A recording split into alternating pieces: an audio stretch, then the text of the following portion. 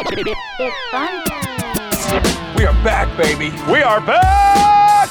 We are back! You are looking live. We get after it. You know, we jabber jaw, we go tit for tat, we have our little differences. Let's get funky like a monkey. And here we go. Hello and welcome to the Moose and Runes podcast. This is episode 143 of the pod. Alongside Matt Rooney, I am Joe Musso, bringing you the latest and greatest from the world of sports.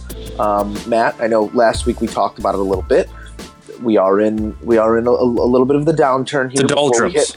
Before we hit March Madness. I mean, there is some good college basketball going, some NBA storylines emerging as we do get closer to the playoffs, but a lot of little pop-up stories around the league. So we're going to come at this one a little differently. We're going to hit a couple of the top stories here, talk a little bit of Blackhawks trade deadline or lack thereof. Gross. Let Matt exercise those demons. Yeah, and then we're going to jump right into some buy or sell. We're going to go heavy buy or sell today and just, hit all those little ancillary storylines and get you guys on your way here for episode 143. But Matt, as we always begin, how are you today? Yeah, I'm good. There's an ancillary storyline nice word. I just stole it from you. I wanted to bring up here. It's for me. It's kind of it's Matt's word of the week. Matt's word of the week. I think that means like sort of minor-ish. Sure. Yeah. It's secondary. Secondary, connected tangentially off to the side somewhat. It's kind of the elephant in the room for me, and it's been on my head since about 5 o'clock or so last night. Mm-hmm. How'd you hit him yesterday? You're on the course. If you don't follow Joe on Instagram, he filmed himself swinging a golf club on the tee. Hit the course yesterday. I'm jealous. How'd you hit him? Swung it really well. That had to be a first-ish round of the year, right? Yes, first round of the year. I'd been going to the range a couple of times, so not first swings in a while. Did you get an 18? I went out with every intention of just hitting balls at the range. I'm sitting on the tailgate of the car, and I'm like, it's not that cold out. Let me go see what it is. Let me go see what it is at the pro shop. Instead of a bucket of balls was, I think, a large bucket was $15, $14, and it was $18 to walk because this joint, I was like, what's it to take a cart out, yada yada, see how many holes I can get in. And he goes, well, we stopped letting carts go at 3 o'clock. It was like 3:24. He's like, if you want to hoof it, it's $17. I was like, all right. So there you go. Walked, got about 13 holes in. I actually jumped over a couple fairways, so I played the 12th. And then walked over to 18T and played 18 coming home. Interesting that they have a time limit on carts. I don't think I've ever heard of that before. I think it was just because they're bare bones staff right now, so they didn't want to get out of there. They didn't want to have to wait for a cart to come in. They didn't care if I was there alone. There were like 4 people on the course total. Here's the keys, man. Lock it up. All lunatics. But yeah, glad I walked because getting to know the new local track, potentially the new home course. Okay. A lot of good bones. Great undulations, some very northeastern features, a couple tee boxes that were rounded off with some cobblestone and whatnot. So, you'll love that. You play from the top of the hill down to the bottom, then you kind of play a couple tough par fours back up the hill. It was good stuff. So enjoyed it. Great to swing it. Hit a couple good shots. Hit a good number of bad shots. But that's going to happen in February when you're getting some swings. These are all bonus swings at this largest point. Takeaway is the glutes are firing right now. There are some sore legs because I was trying to get in as much as I could before the darkness settled in. Yeah. So I was speed walking. Yeah, and you're speed walking with a golf bag. You got some weight on. We woke up tender this morning. Your dogs are barking a little bit. We woke up 10. Not so much the feet, but like need a glute. We're fired up right now. You know what you got to do? You got to go for maybe a little jog. Get out the roller, roll it out, get the lactic acid out there, work it out of there. We're gonna stretch, roll, and steam today. I think that's going to be the extent of the workout. I think it's your Sunday of the work week, so it's a relaxing day. Yep. I like you've now justified me being lazy for the day, so that's good. What do you think I do with myself every day? Justify being lazy. Yeah, that's what I do best. Well, speaking of justifications here, Matt, can you make any for the Chicago Blackhawks? The NHL trade deadline has come and gone. One of the more active deadlines we've seen across the league in the past few years. A couple bigger names, a lot of mid-level names, changing sweaters, heading new places, moves that don't necessarily reconfigure the balance of power in either conference, but, a couple teams bolstered their lineups as they look towards the postseason. But Blackhawks stand pat, and then kind of in the 23rd hour, move the future of the goaltending position in Chicago and get back Little. That was weird. The Gustafsson trade, I guess right now, or when they did it a couple hours before the deadline, I guess now that's fair value for him, but the problem with that stems back to, I've said it multiple times on this podcast, people who watch the Blackhawks closely, or quite even not that closely, said, the time to trade him was last year's deadline when you knew you weren't going to the playoffs, or this offseason when he was coming off a 60-point season and had, a year left at 1.2 million cap hit, which is nothing. That's when you could have sold high on him. That's when you could have gotten a big-time prospect or a first-round pick, or hell, if you really loved William Nylander, you could have gotten William Nylander and held on to your former first-round pick in Henri Jokiharju instead of shipping him off. So that's the problem there. Robin Lehner, I don't fault them for trading him, because I think that they weren't sure he was going to be back, and if they wanted to try and get as many assets as they could back, sure, trade everything you can. But then they went and held on to a bunch of other assets they could have traded, and quite honestly, probably didn't get enough back for Robin Lehner, especially if reports are true, and he's pretty much said it, that he was willing to sign a 3-year contract extension with the Blackhawks. And didn't they lowball him or something like that? Or no, Stan said he never got. It was basically said they never gave him an offer. He never got an offer, which I don't know the ins and outs of those negotiations. Excuse me. Maybe they had discussions and there was no formal offer. I don't know. But if Robin Lehner was willing to sign a 3-year deal with you, you probably could have. I would have given him $9 million a year, because that's a little bit more than he's worth. Like, all right, you're going to play ball with me. I'll play ball with you. I like Corey Crawford a lot. Let me finish this, and then you go into it. I love Corey Crawford. He's actually playing his best hockey of the year right now. Up until the last game in St. Louis, he gave up 6, but that wasn't really his fault. His defense was terrible. Before that, he'd allowed I think 3 or less goals in like 5 or 6 consecutive starts. He's playing great. He's going to be 36 when next season starts, and he has a concussion history. So this gets you back to the same problem you were at the beginning of the year. And we have a great number one, but he's old and is one knock on the head away from sitting out the year. So that begs the question to me, Matt, is if you were looking to move a goalie and a team's looking for someone to wear the towel around their neck and be ready when their goalie goes cold in the in the Western Conference semis per se, isn't Corey Crawford the guy? Corey Crawford is with the postseason. I love the guy with the cups to his name. If you're gonna be sentimental about your players, that's what's gotten us into this position with handcuffing yourself with the Seabrook contract and trading away the wrong guys, and this just feels like It feels weird in 2 ways to me. You move the wrong guy, and you're now being sentimental about players when you shouldn't be. The sentimental thing is very legitimately true, and you can see that in some of the contract, essentially the Brent Seabrook contract. But then, bringing back certain guys, bringing back Andrew Shaw, bringing back Brandon Saad, who hasn't quite lived up to it, and you traded Artemi Panarin for him. Bringing back Johnny Oduya a couple of years. They love sentimentality, and they love anyone who's ever brought them a cup and think somehow that they can automatically recapture that, even though every good organization in sports has shown you it's better to cut a guy a year too early than a year too late. Yeah. You're absolutely right. Corey Crawford probably should have been the guy to go, because I can't imagine that Corey Crawford, the way he's playing, and Vegas being a team that's probably not bringing back Robin Lehner in the offseason, they're not going to be able to afford him, wouldn't have been interested in a guy playing just as good of hockey with Stanley Cup experience for that limited price tag of a 2nd-round pick, a likely career backup goalie who still has a little bit of upside, I guess, and a lottery ticket of a prospect. It just goes back.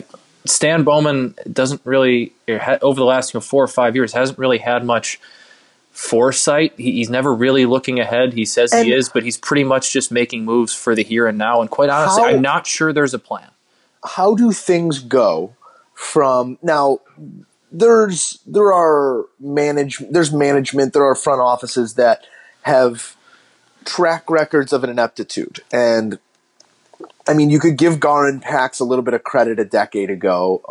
Derek Rose fell into your lap. Good for you. Mm-hmm. There's no real applause to be given there. But in any sport, usually management is good, bad, or somewhere in between. And I know that seems very general, but I'm making the point to say, how does it go from making every right decision with Bowman, the front office, to every wrong decision in a matter of 7 years? It feels like... Quite honestly, Joe, they haven't been making every right decision for kind of a while now. I mean, 15 they made. If we go back, I mean, I'm going back. But all of the decisions that led up to the Cup runs, all of those decisions, and they had to make a couple tough ones in there. But it seems like they got it right. In summation, they got it right. It led to 3 Cups. Now they're making decisions that seem like they're getting you further and further away from being not a Cup contender, but a competitive hockey club. I mean, you go back to really since 2015, the last move they made that year, they got Antoine Vermette. They were only able to make that move because Patrick Kane broke his collarbone and freed up the cap space. Really, since then, there haven't been many right moves made. There have been a lot of, like you've been saying, I don't know how you get to that. I don't know if it's complacency. I don't know if it's panic, honestly, because after that Predators sweep in 2016, Stan kind of panicked a little bit, I think, and now you have kind of some contradictory statements from John McDonough. He was on ESPN 1000's hockey show the other day and basically said, we know where we're at. This isn't unexpected. He didn't say the word rebuild, but kind of said like we knew we were going to take a step back. When a calendar year ago when they fired Joel Quenneville, he said this is a playoff roster, so I don't really know what he means by that or what he's trying to say. I don't know, and it seems like the Blackhawks I know that the Blackhawks, front office think that they're smarter than you, not you, me, everyone, and now it's kind of starting to come out even more and more that they think they are, but it's really they're not. And their moves, like Eric Gustafsson, like I said, was one that's been telegraphed since anyone who watched 4 games of Blackhawks hockey last year knew what the deal was with him and knew that, hey, we should move on from him even if you're just a casual fan, and they decided to keep him for whatever reason. They don't really seem to be developing people all that well. John McDonough says, we know we're in a rebuild, yet when they lost to St. Louis, they healthy scratched their young defenseman, Lucas Carlson, they just brought up from Rockford, who played really well the night before, in favor of a journeyman enforcer defenseman, Nick Seeler, who played. If you're trying to develop, if you're not trying to, not that you're not trying to win always, but if you're trying to develop, get the young core ready, why aren't you playing those guys?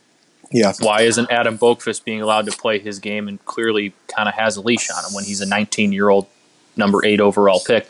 Let the guy go if you're trying to develop. They're talking out of both sides of their mouth here, and it's really frustrating as a Blackhawks fan because they're treating you like you're dumb.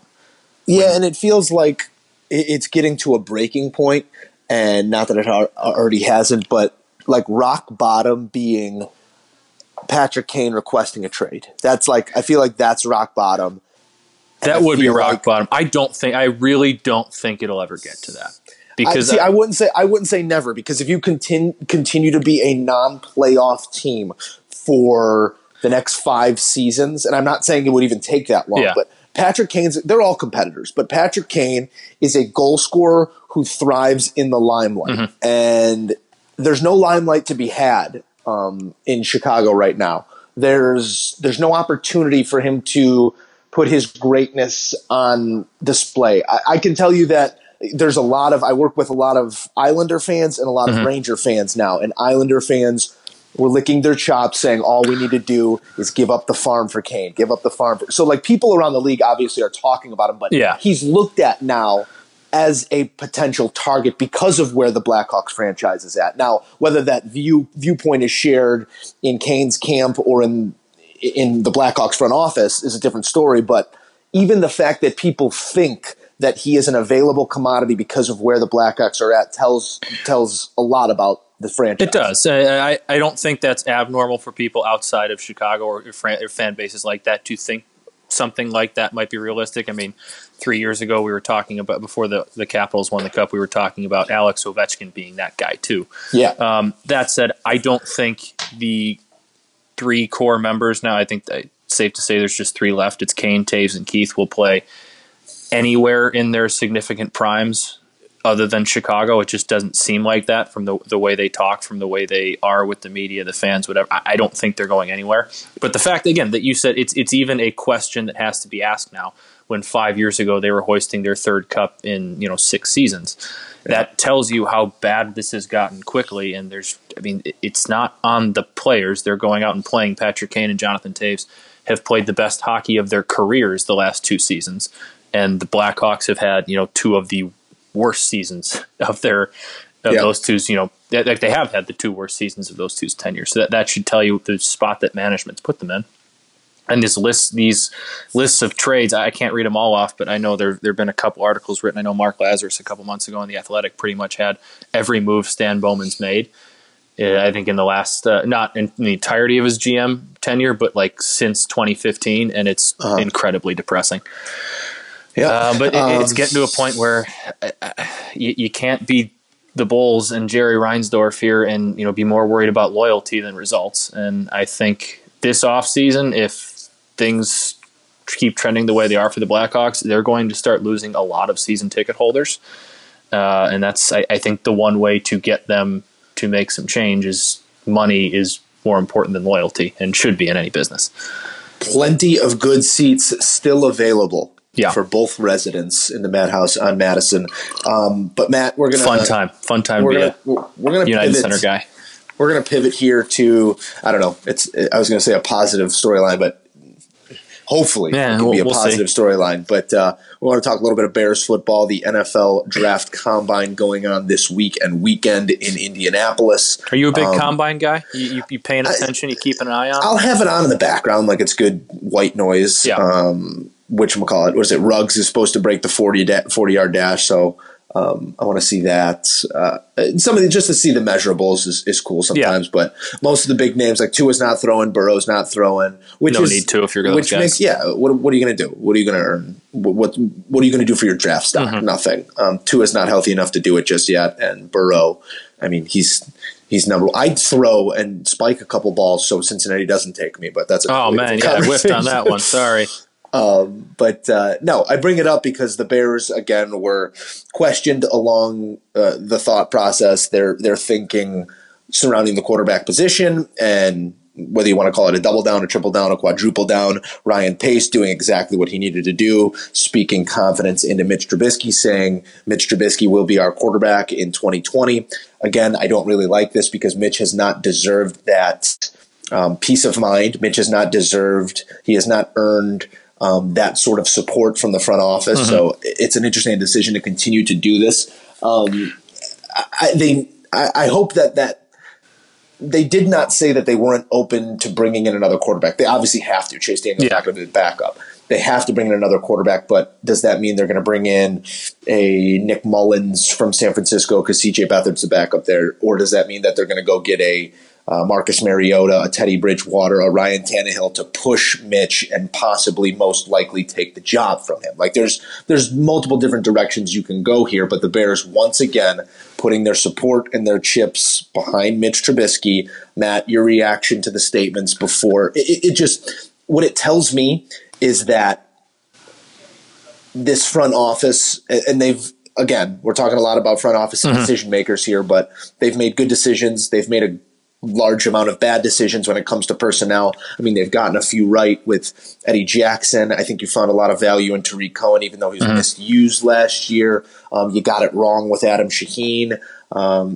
So there's been, as it is always, it's been hit or miss. Results on both sides of the coin here. How confident are you in this front office to go try and maximize in a draft where they don't have a lot of equity? I'm struggling with my confidence simply because of what you kind of just said. There have been examples. They've kind of done their best work in the later rounds, it seems like. The gems they've all found, it's hard to call a first-round pick that hits a gem, but the success stories they've kind of hit seem to have come in the first round. Not come in the later rounds, not the first round. But I guess the thing that's kind of jumped out to me is the quarterback conversation. I'm trying to see why they're so adamant getting behind Mitch Trubisky, but I think you go back to the postseason press conference where both of them talked to you for 30 minutes, said they didn't make any decisions about firing any coaches, and then 2 hours later, 4 assistants were fired. I think this group kind of similar to what we just talked about with the Blackhawks front office, kind of takes everyone else for being a little bit dummies sometimes. Like, they're smarter than you. They're not going to tell anything to you. They're not going to tell you anything you don't need to know. And I think right now they're just into commenting only about what's on the roster. But I would be absolutely shocked if there wasn't some sort of name come, whether that's after the draft or after free agency, on the roster that can compete with Mitch Trubisky. Not that they don't want him to win the job, because they still might, and I'm sure Ryan Pace still does want him to win the job, but I think there will be a name, whether that's a free agent, whether that's a draft in the second or third round. I think you're going to see a name on there that they like. Best case scenario, what do you do with Mitch Trubisky next season? Let's say he comes in and he's not going to blow the doors off anyone. Let's put that out of the question. He's not going to go out there and lead his team to a Super Bowl next year. I just don't see it. I don't see the confidence in Mitch Trubisky's eyes. I don't see the ability in his body. I don't see the consistency put forth over the last 4 seasons that lead me to believe that he's going to do that. Best case scenario, contract-wise, what do the Bears do with Mitch Trubisky after, let's say a playoff-worthy season next year, a divisional round bow-out? What happens with Mitch Trubisky? I mean, I think a lot of it is who is available at the time, who they draft, if they draft at some point this year, how high they are on them, and quite honestly, how it can't be that. It can't be that, because it's a quarterback second. It's a quarterback lined up for his second contract in the NFL. So you either have to pay him out of your ears, or you have to franchise tag him, which is going to cost you probably $35 million to keep him around for a year, $30 million to keep him around for a year. The franchise tag will be next year. Or you let him walk. Or you let him walk. Yeah, well, that's what I'm saying. What's your best case? My question is, what's your best case scenario? Because I'm letting him walk now, unless the guy gets a Lombardi. I mean, if he bows out in the division championship, that would mean or division round, that probably means he was somewhat similar to last year, if not maybe a little bit better, but not quite the year before. So you're probably or it means the defense led the league in turnovers. I think you're very much probably letting him walk. I don't see why he would. I mean, he's going to still want it. He's getting what? 10? Let me rephrase it. What would it take? The best case scenario is he wins the Super Bowl. What would it take next year for you to be on the front lines of the re-sign Mitch club? What would it take? I'd need at least one playoff win. And not a playoff win where they win 13-7 and the defense plays out their ass and Mitch maybe throws one touchdown but doesn't really do much and has one of his 17 for 30 games where he throws for 160. No, I need he plays well and is a big reason, maybe not the only reason, but a big reason why they win a playoff game. That would get me to the point where I'm going to the negotiating table. But if he's going to come in there and say he wants 25 a year after winning one important game, I'd probably tell him, all right, go get that and see what you can get out there. Even if he gets a playoff win, which I would love to see, I can't give the kid anything more than 3 years of the fourth year option. I would agree with that. I'm not giving him 7 years. No. 1 year does not. I mean, for some team it might, which is why if that's what he wants, I'd say go ahead, and if you can get that from somebody, great. But one good year doesn't really get you 7 years as a quarterback. I guess might be the one position it might, but at least not here with a team where the Bears have so much talent in other positions and don't necessarily need to give the quarterback all that much money if they can find the right one. That doesn't make sense for the Bears to do. We got combine, so I want to give you a quick it's just a quick question on the quarterbacks here. Give me it. Because it seems like obviously after Burrow and Tua, there's a whole lot of gray area on who's going to go where and all that stuff. Justin Herbert's kind of leaking up in that top echelon of QBs, but what's the name that you would like to see fall to the Bears at 43 or 50 and have them take? Jake Fromm is a little bit undersized. I used to be in love Small with him. hands, Joe. Under 9. That freshman year. Just like his physical stature. I know. He's a little bit undersized. The hand size thing. I think it's safe to say that Tua, Burrow, and Herbert will be gone. So then you're looking at that next group of quarterbacks, which Jordan is Love, Jacob Eason, Jake Fromm, Love, Eason, and Hurts if you want to lump him in there. Jalen Hurts would be okay if there's a third scenario where the Bears don't go get Tannehill, Bridgewater, or what's their other option there? Why am I blanking? Tannehill, Mariota. Bridgewater, or Mariota. Jameis? I don't think that's happening either. But Tom Brady? They don't go get a currently somewhat established quarterback to push Mitch. I don't want them drafting some late round nobody. get Hurts. Go get a name. Go get a guy who's get done Hurts. it. He fits the system. If the system is what it is, if you're going to try and go a little bit more, let's say Baltimore Ravens than New England Patriots, like if you're going to get that way with your scheme a little bit, I like Jalen Hurts. I like everything that Jalen Hurts did last season with Oklahoma. I like his attitude. I like how he wanted to rip everyone's heads off because he felt a little bit disrespected. But I like that he didn't make a big deal about being disrespected. I like that he understood the business nature of what he was dealing with. Even though it's collegiate sports, it's a business, and there wasn't a spot for him at Alabama anymore.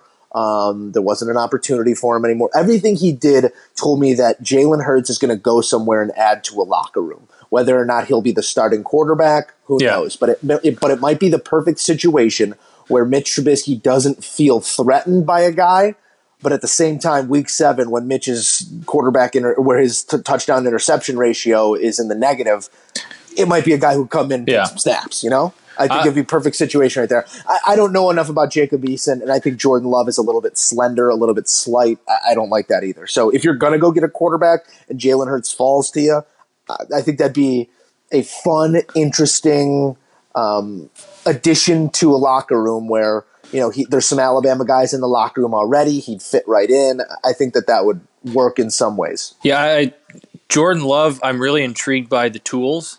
And I was high on him, on hoping he would fall to the Bears a few months ago. But I'm starting to get to the point where we've done this. We've been down that road with the Bears before, and it's nothing against Jordan Love. He very well might have a very good NFL career, but I don't want the Bears to pick a guy who's not necessarily a project, but a guy who we don't know everything about, and we're just obsessed with the tools. Because last year he didn't have that good of a year, even though a lot of his offensive line, his coaching staff was gone from his previous year. I'm growing more and more to be with you on the Hurts train.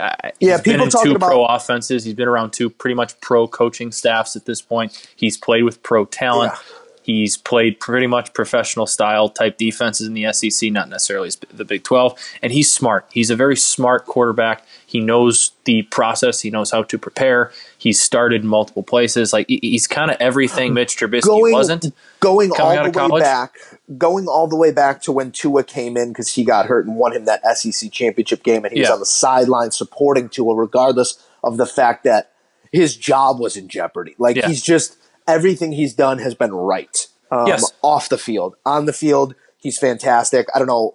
He's going to have to dial back the run game and how good of a passer he is kind of the question that's up in the Bears don't need him to be an elite passer. They need him to be an accurate They don't have an elite passer right now. Exactly. They need him to be they need him to be not quite Alex Smith, but Alex Smith in his prime would be like this team is a Super Bowl contender. Like that they don't need the elite quarterback that's going to make $40 million when granted it would be nice. Patrick Mahomes would be great, but that's not exactly what they're looking for. And the other name that I'm intrigued by too, you said, is Jacob Eason, simply because he reminds me a lot of Cutler. And I think I'm not the only one to make this comparison. He's got insane arm talent.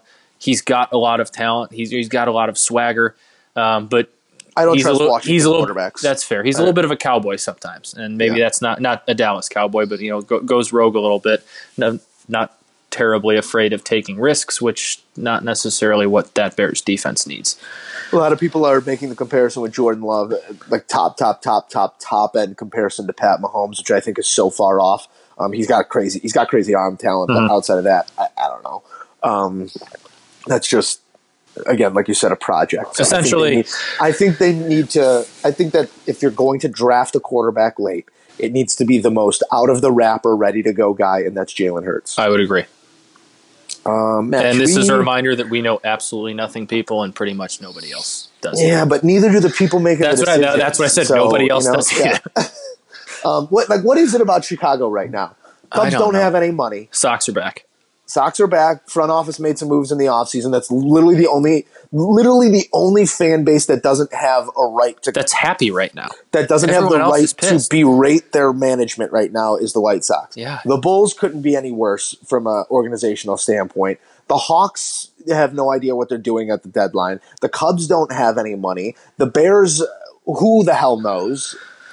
It's just, I feel like we were talking about on this podcast not too long ago how great of a time it was to be a Chicago. Literally a year ago, or this time after the Bears were kind of eliminated from the playoffs on the double doink, we're talking about how the Bears are in such great shape. The Cubs were coming off a tough playoff loss, but still had a great core in line. The Sox were up and coming. The Blackhawks still had those guys and didn't seem terribly far off. And now it's just it's amazing the difference a year makes. Let's get into some buy or sell. I'm sad now. Okay, well, we talked about. I'm going to get you happy. You're a Sox guy. We're going to talk White Sox here. I'm going to talk about the one good fan base we have going here. The one happy fan base we have going. Excuse me. Reports of a possible contract extension being negotiated with Yoan Moncada starting to surface on Twitter. It was the same guy who I saw had it as the same guy who had the early reports on a Luis Robert extension, which obviously came to fruition. Moncada said, he's liked it here. He lets his agent kind of handle that, whatever. But it seems like that's at least being talked about. So I'm going to ask you, buy or sell a Yoan Moncada contract extension before opening day. So that's a month from yesterday. Buy or sell in the sense that I buy that it happens, or buy or sell in the sense that I want it to happen? Both. Buy that I want it to happen, sell that I think it happens. Okay. These things take time. You know, and there's no rush to get it done. He's under contract, but it's baseball. He's under contract through 23 or 24, I believe. Money has no meaning in baseball. If your owner's got it, spend it. Like just go out there and put together the best lineup possible. Do I think Yoan Moncada is an integral part to the White Sox having one of the better lineups in the league, or at least one of the top 9 starters aside in the league, like starting pitching aside? 100%. Absolutely. Sign him up for the next 10 years and see what he can be, because he showed signs both defensively and offensively of being an all-star. I think that he could very well be a perennial all-star. And if you have a chance to lock him up for decent money, do it right now. Do it yesterday. Yeah. I buy the fact that I want it done, but I do sell the fact, not because I don't think it's going to happen. I sell the fact because sometimes these deals, sometimes agents and organizations use spring training as the playing field to see where everyone's at. Like let's float an idea out there, see where we're at numbers wise. It's spring training. There's no pressure right now on the players at the plate. There's no pressure right now in the organization to get anything done. Let's just see where all parties are at, and then let's reconvene. I think they'll reconvene somewhere hopefully early in the season and get it done. Yeah, you covered a lot of the things I was pretty much going to comment on too, but that's good because I asked you about it. I'm going to take the same answer. I'm going to buy that I want it to happen. I'm not sure it does happen quite before opening day, but I think you'll see it happen this year, because usually when there's smoke about these things, especially with these White Sox contract extensions, pretty much every one of these, not early buying out of the years, but these buying out of the years contracts that they've come to agreement with on their young guys, pretty much every time a report's surfaced about one of them being true, they've been true and came to fruition. So I have no reason to believe at some point this year Moncada doesn't sign that extension, because I don't think he'd be talking about it. I don't think the team would have let it leak out if they weren't pretty confident it was going to happen. Matt, I'm going to take you back to the NFL here with my first buy or sell.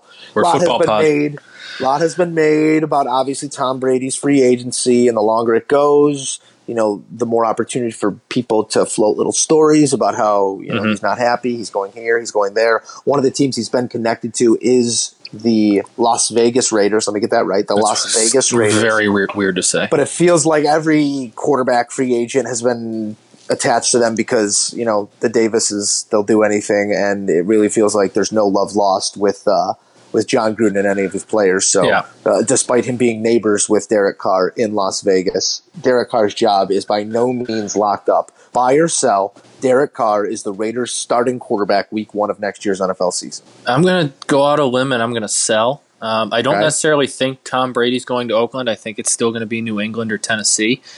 That said, they've never really seemed to like each other. There's always been reports of tension there.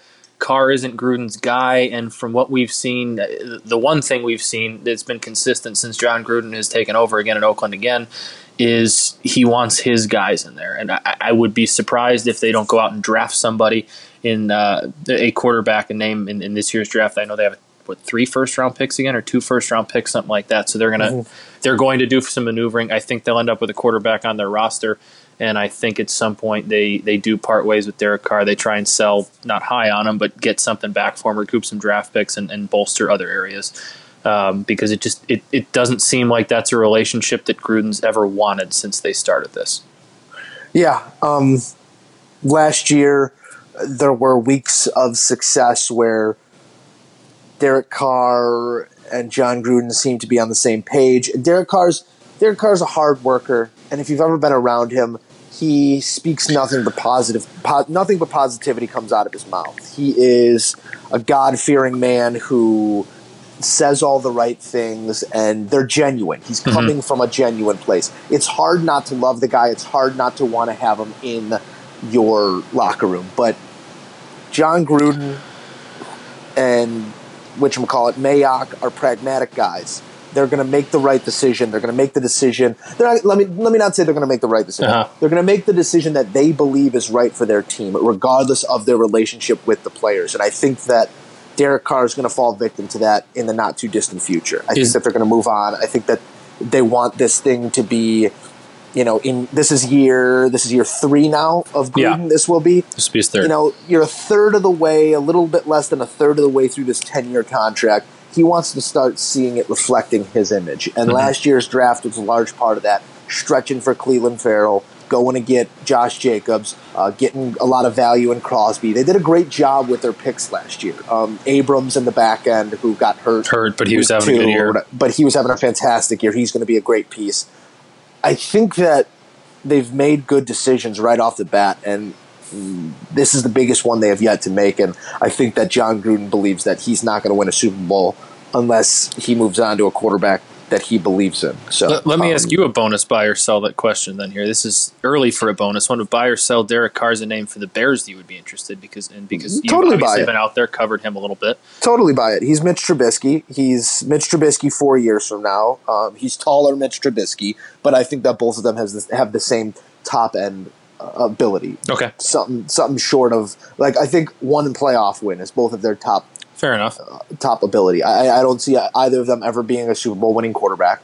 I think both of them make shoddy decisions at times. I think that the one place that you upgrade if Derek Carr is your quarterback and not Mitch Trubisky, it's the leadership aspect. And not to say Mitch isn't hey, let's go get him, guys. We've seen his rah-rah moments, but I think that Derek Carr imparts a calm that Mitch Trubisky does not right now. That would be the biggest upgrade. Right? Okay. From a physical standpoint, from a decision-making standpoint, I think it's a very similar quarterback. All right. My question for you now, right? Yeah. Going to talk a little hoops here. This might be a sensitive subject for you because I know you had a bet placed earlier on this year on the Sixers over-under win total, which was 54.5. That is correct. Joel Embiid now going out last night, I think it was with a shoulder. Ben Simmons on the shelf indefinitely with a back. They are 36-23. I think I know your answer here because we touched on it a little bit. But buy or sell, Joe, you're a little worried about that over-under total. We're still bringing gambling into the pod. I'm going to buy that I'm worried about it, and I'm going to try and sell that ticket if anyone's crazy. PropSwap.com, Joe. PropSwap. Yep. Anybody want to give me $10 for it? Because I got to start saving some money here to pay that bet. I was heavy on the Sixers preseason. I stand behind my decision, but crazy things happen in the NBA. Injuries happen. Sometimes teams don't get on the same page. I maintain that the Philadelphia 76ers, if healthy and if they're at full strength, and if they find their groove, they're the toughest team in the Eastern Conference. Boston's looked really good lately. Milwaukee's obviously a juggernaut right now. I think it's hard to argue with Milwaukee not being the best team in the Eastern Conference, but if there's a team that matches up with them best, it's Philadelphia 76ers. I still believe in them. I don't believe that they're going to get my bet across the line here because they can only lose, I believe, 4 more games the rest of the way. And being in the position that they're at right now with Ben Simmons is being reevaluated in 2 weeks, and if Joel Embiid misses any sort of significant time, they're going to lose those 4 games in the next 2 weeks. So 9-21 on the road. How do you do that? And I believe 23-2 at home. 27-2 at home. 27-2. Excuse me. Wild. It doesn't make a whole lot of sense. I'm liking my Celtics pick, Joe.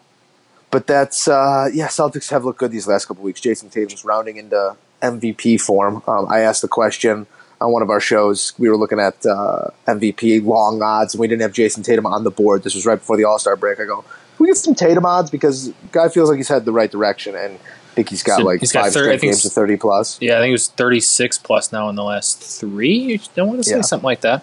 Yeah, so he's playing good ball. Yeah. Playing good ball. Can't be mad at him. But glad you had to bring that up. I'm going to move on now, Matt. It was just it's a funny way to get us into some hoop stuff. We're a golf podcast. Podcast. We are. We've always said that. They are on to the East Coast on the PGA Tour. Florida Swing starts now with the Honda Classic at, where is it now? It's at Jack's place, right? Yeah, but let's double check that. You talk, you fill. Bay Hill? Is it at Bay Hill? No, Bay Hill's Arnie's place. Bay Hill's That's Arnie. always right before the Masters. Memorial's Jack's place. PGA National. PGA National. Jack was on the design team at PGA National, but it's in Florida. Florida Swing starts. Matt, buy or sell, or actually buy one, sell one. Okay. West Coast Swing, California Swing, East Coast Swing, Florida Swing. Buy one, sell one. This is kind of easy for me. I'm going to buy the Florida Swing, sell the California Swing. Not that I don't like the California Swing. Just to make it clear, you're selling on Pebble Beach. You're selling on Riviera. You're selling on what else are you selling Torrey on Pines. out there? You're selling on Torrey Pines. You're selling on. Can you let me talk? Some tracks out there. I just want to put that out. I'm not buying some tracks down in Florida. PGA National, TPC Sawgrass, Bay Hill. I'm not buying some tracks down there. Okay. I'm buying Florida simply because this is when you kind of start to feel the ramp up to Augusta a little bit. Yeah, obviously, Bay Hill is always right before Augusta or 2 weeks before Augusta, whatever. But this is when it starts to feel a little bit more real. When they start to get a little bit more competitive. Riviera, you get that a little bit too. Torrey Pines is kind of right out of the gate. You don't always have the big names. Obviously, Tiger was there, but that's kind of the first one where you start to see some big names in it. But I mean, Pebble, as much as I love seeing Pebble on TV, and I do. It's a pro-am. It's not really. I mean, it's a tournament where guys are pretty much just out there playing golf, kind of having more fun, not necessarily competing. As much as I love seeing those courses, the competition at these Florida tournaments. I mean, especially the players. Everyone kind of widely sees the players as the unofficial fifth major. That's as fun of a tournament as there is for me to watch. So yeah, I'm going to buy the Florida Swing, not necessarily because the courses are better, but because I think the competition is better, and this is where the build up to, the best tournament of the year starts. All right, you make a compelling case. Yeah, thank you. From a strictly course standpoint, I think I buy the West Coast. Oh, if we're just talking which three courses I'm getting to play, I would take the West Coast. Mainly because Pebble's on it, but I've played Torrey Pines too. That's a great track. Humble brag. Not even a humble brag. That's just a brag. Just a straight brag. Riviera would be awesome to play. But if we're talking about actual tournament competition, what I get to watch, Florida. If I'm talking about 3 courses I get to play, I'm going West Coast. All right, hit me. Wilder Fury was Saturday night. Fury pulling off the slight upset win. First, do you buy or sell the 40-pound costume excuse from Wilder? No. There, bonus box. No, I don't buy that. I don't buy that. Apparently, he said on a Joe Rogan podcast like a couple months ago, he regularly trains with a 45-pound weight vest, so he's used to that. That just strikes me as a guy whose head's not in the right place. I believe Wilder said he's going to exercise his rematch clause. So I'm going to ask you, buy or sell Wilder Fury 3? I sell it. Give me Fury. Give me Fury and Joshua. I'm done with this one. So Deontay Wilder proved his detractors wrong last weekend. He's a puncher, and that's awesome, and that's great. And there's a place for it, and there always will be a place for it. The guy with the knockout ability, and we knew it. It was either going to be Wilder by knockout, Fury by decision. It wasn't. It was Fury by TKO. He outboxed him so much that they had to throw in the towel. Like this was an absolute masterclass by Fury. Now people are, and I hate to even reiterate these things because they are such damning accusations, but people are saying that he had loaded gloves on. Like it's something that's great. It's something that's gaining traction. There's videos of Fury with his gloves appear very floppy, as if his hand is not all the way into it, as if there's something else packing between his hand and the end of the glove. Make of it what you may. I just don't think it's possible to do it. They literally choose the gloves the night before. They seal the bag. They get the bag in the locker room with the officials there. They unseal the bag and they put them on their hands. I don't know what they could do to, do this. Regardless, he outboxed, whether he had something in his gloves or not. He outboxed Wilder to the umpteenth degree. I don't need to see that again. I just don't. So, I think I know how that's going to end again. It's either going to end with a Wilder knockout early on, or Fury's going to outbox him and pick him apart again. That's exactly what's going to happen again. I don't need to see it again. The first one, if the first one went the way of Wilder and the second one went the way of Fury, yes, give me a third. First one was a draw. Perfect. We talked about this. I don't need to see a third one because it was a draw. You get a win. We know who's better now. So I guess take it on to the next one. Give me 90,000 people at Wembley Stadium between the two English fighters. My one question to you about that, though, is you said Joshua has a fight coming up in April. Right? So your concern with the winner of this fight facing Joshua at some point, so that being their next fight, is the timing of it because the timing might not quite match up. Is that still a concern for you, or are you still all fully on board with, do whatever it takes? No, if you gotta all wait we a little do is while, wait. That's the next fight. It's boxing. All we do is wait. Okay, well, I was because you brought that up for a as few a weeks, concern. get back in a training camp around April, and then they both gear up for like a July-August fight or something like that. Or there's always a big September fight or something like that. Okay. Because if you do Wilder Fury 3, that throws off the timeline as well. Because then when are you fight? When is that fight happening? So basically, at some point, someone's going to have to wait a little while. And basically, I don't need to see Deontay Wilder fight anyone anymore. Quite honestly, too, if you do go Wilder Fury 3 and Wilder does win that, aren't you kind of locked into a fourth because they're now 1-1-1? Yeah, which I don't need to see. It doesn't seem like many people need to see that. But there's a handful of really entertaining heavyweights, and I want to see them all fight each other. I'm going to take your word for it. Because Right. I don't know boxing as well as you do, and whatever heavyweights you tell me I should want to watch, I'm going to want to watch those. Matthew, I'm going to take it back to baseball here for another buy or sell. It's actually going to be an over-under, not a buy or sell. The over-under set at, I believe, 83 hit-by pitches this season for the Houston Astros. They've already been plunked 3 times here in spring training. Yesterday's looked pretty intentional. The first one was a breaking ball that hit Altuve in the foot. Couldn't have been unintentional.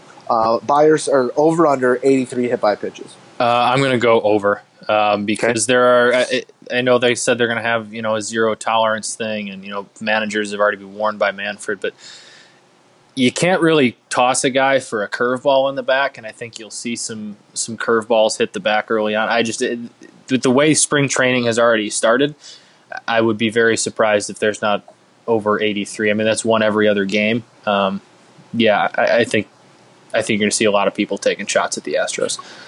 I'd sell on this just because league average last year, I believe, was in the 62 area, and I don't see them getting 20 more beanballs than the league average from a year ago. It's gonna be something. It's gonna be something that we see, and I think that it's gonna die down. Teams are trying to win baseball games, and there's only so many opportunities that present a free, no sort of impact on the outcome of the game opportunity to plunk a guy. I don't see them 20 more times than usual getting hit by pitches. I think that's one of the easier, fade Joe public here and go under on that one. You heard it here first, people. Fade Joe. Fade Joe. Yes. Fade Joe said it. I got one more for you. Hit me. Have you ever been to prison, Joe? I have not been to prison. Okay, so that would lead me to believe you've never held up a prison in a hostage situation. No. Okay. Not. Well, a 5-hour long. I'm gonna read a quick blurb here. A 5-hour-long hostage situation at an Irish prison was successfully defused yesterday after an armed inmate gave up his weapon in exchange for a Mars bar. The prison Mars bar. Do people know what for the people who don't know what a Mars bar is? I'm looking at a picture of it now. It basically looks like a Milky Way. The prison was Poor man's Milky Way was placed into lockdown after 2 inmates seized a fellow prisoner and took him hostage in a cell. The 2 assailants reportedly threatened to cut off their victims' ears with a knife if their demands for tobacco, Swiss rolls, and Mars bars were not met. Wow! So they got. I mean, that's terrible. Drive a hard bargain. They only got one of the 3. The prison's emergency control and restraint team subsequently entered into lengthy negotiations with the men before persuading them. We can do a Mars bar. I can give you a Mars bar and half a Swiss roll. Persuading them to hand over their weapon in exchange for a Mars bar. Joe, buy or sell the decision. First off, you have to buy the negotiating from the side of the prison guards. They came away with only having to give up one of the 3. Big win for them. Buy or sell the decision to cave on just the Mars bar? And a little bonus question, not even a buy or sell. What's your if you're holding up somebody in prison, you're holding a hostage situation. What's your demand here? What are you doing? I don't think you can ever cut off a guy's ear. I don't think you got the no, but I think we underestimate, the taste for chocolate when you just haven't had it. You're in prison. All you can think about is that Mars bar. That Mars bar has been on your brain for 13 years now. I think that if anything, this teaches us that make a bigger ask. If you're going to just ask for cigarettes, Mars bars, and what was the other one? Swiss rolls.